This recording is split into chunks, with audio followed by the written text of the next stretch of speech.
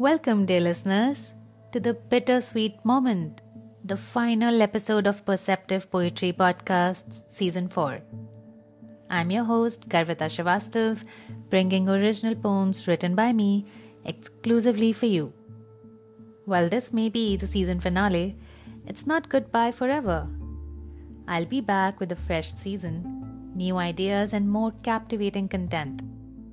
Until then, savor this last episode, reminisce about the highlights, and keep an eye out for what's coming next. Before we listen to the final sonnet of this season, I have the final recommendation for a sonnet that also happens to be my top favorite. What lips my lips have kissed, and where and why, by Edna St. Vincent Millay. This poem reflects on love, its transience, and the memories of past lovers.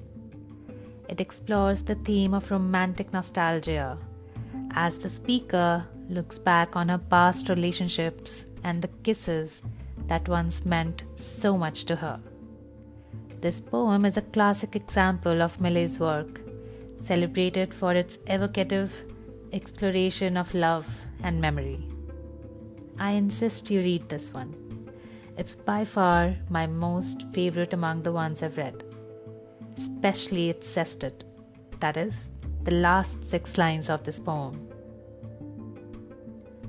Now, it's time for the last poem of this season.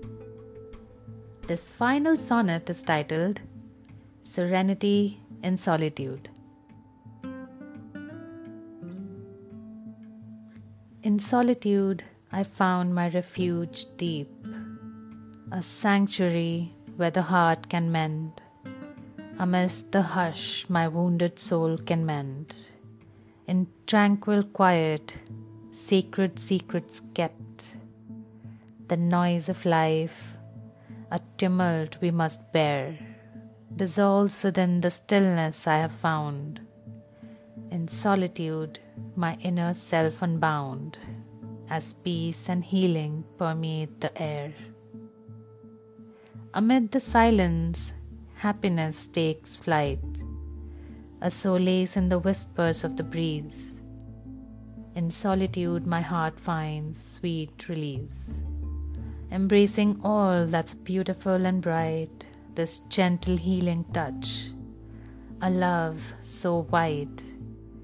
In solitude, my spirit takes its stride.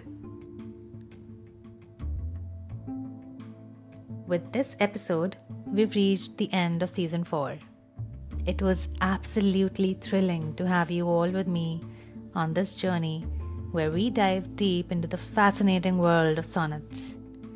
I can't thank you enough for choosing to spend your time with me listening to these poems. I hope this season left you both informed and inspired to craft poems out of your personal experiences. A writer once said, "Even if it has been written before, don't be afraid. It has never been written by you." So, pick a pen and a notepad, or open the Notes app on your phone and start putting your thoughts into a poem.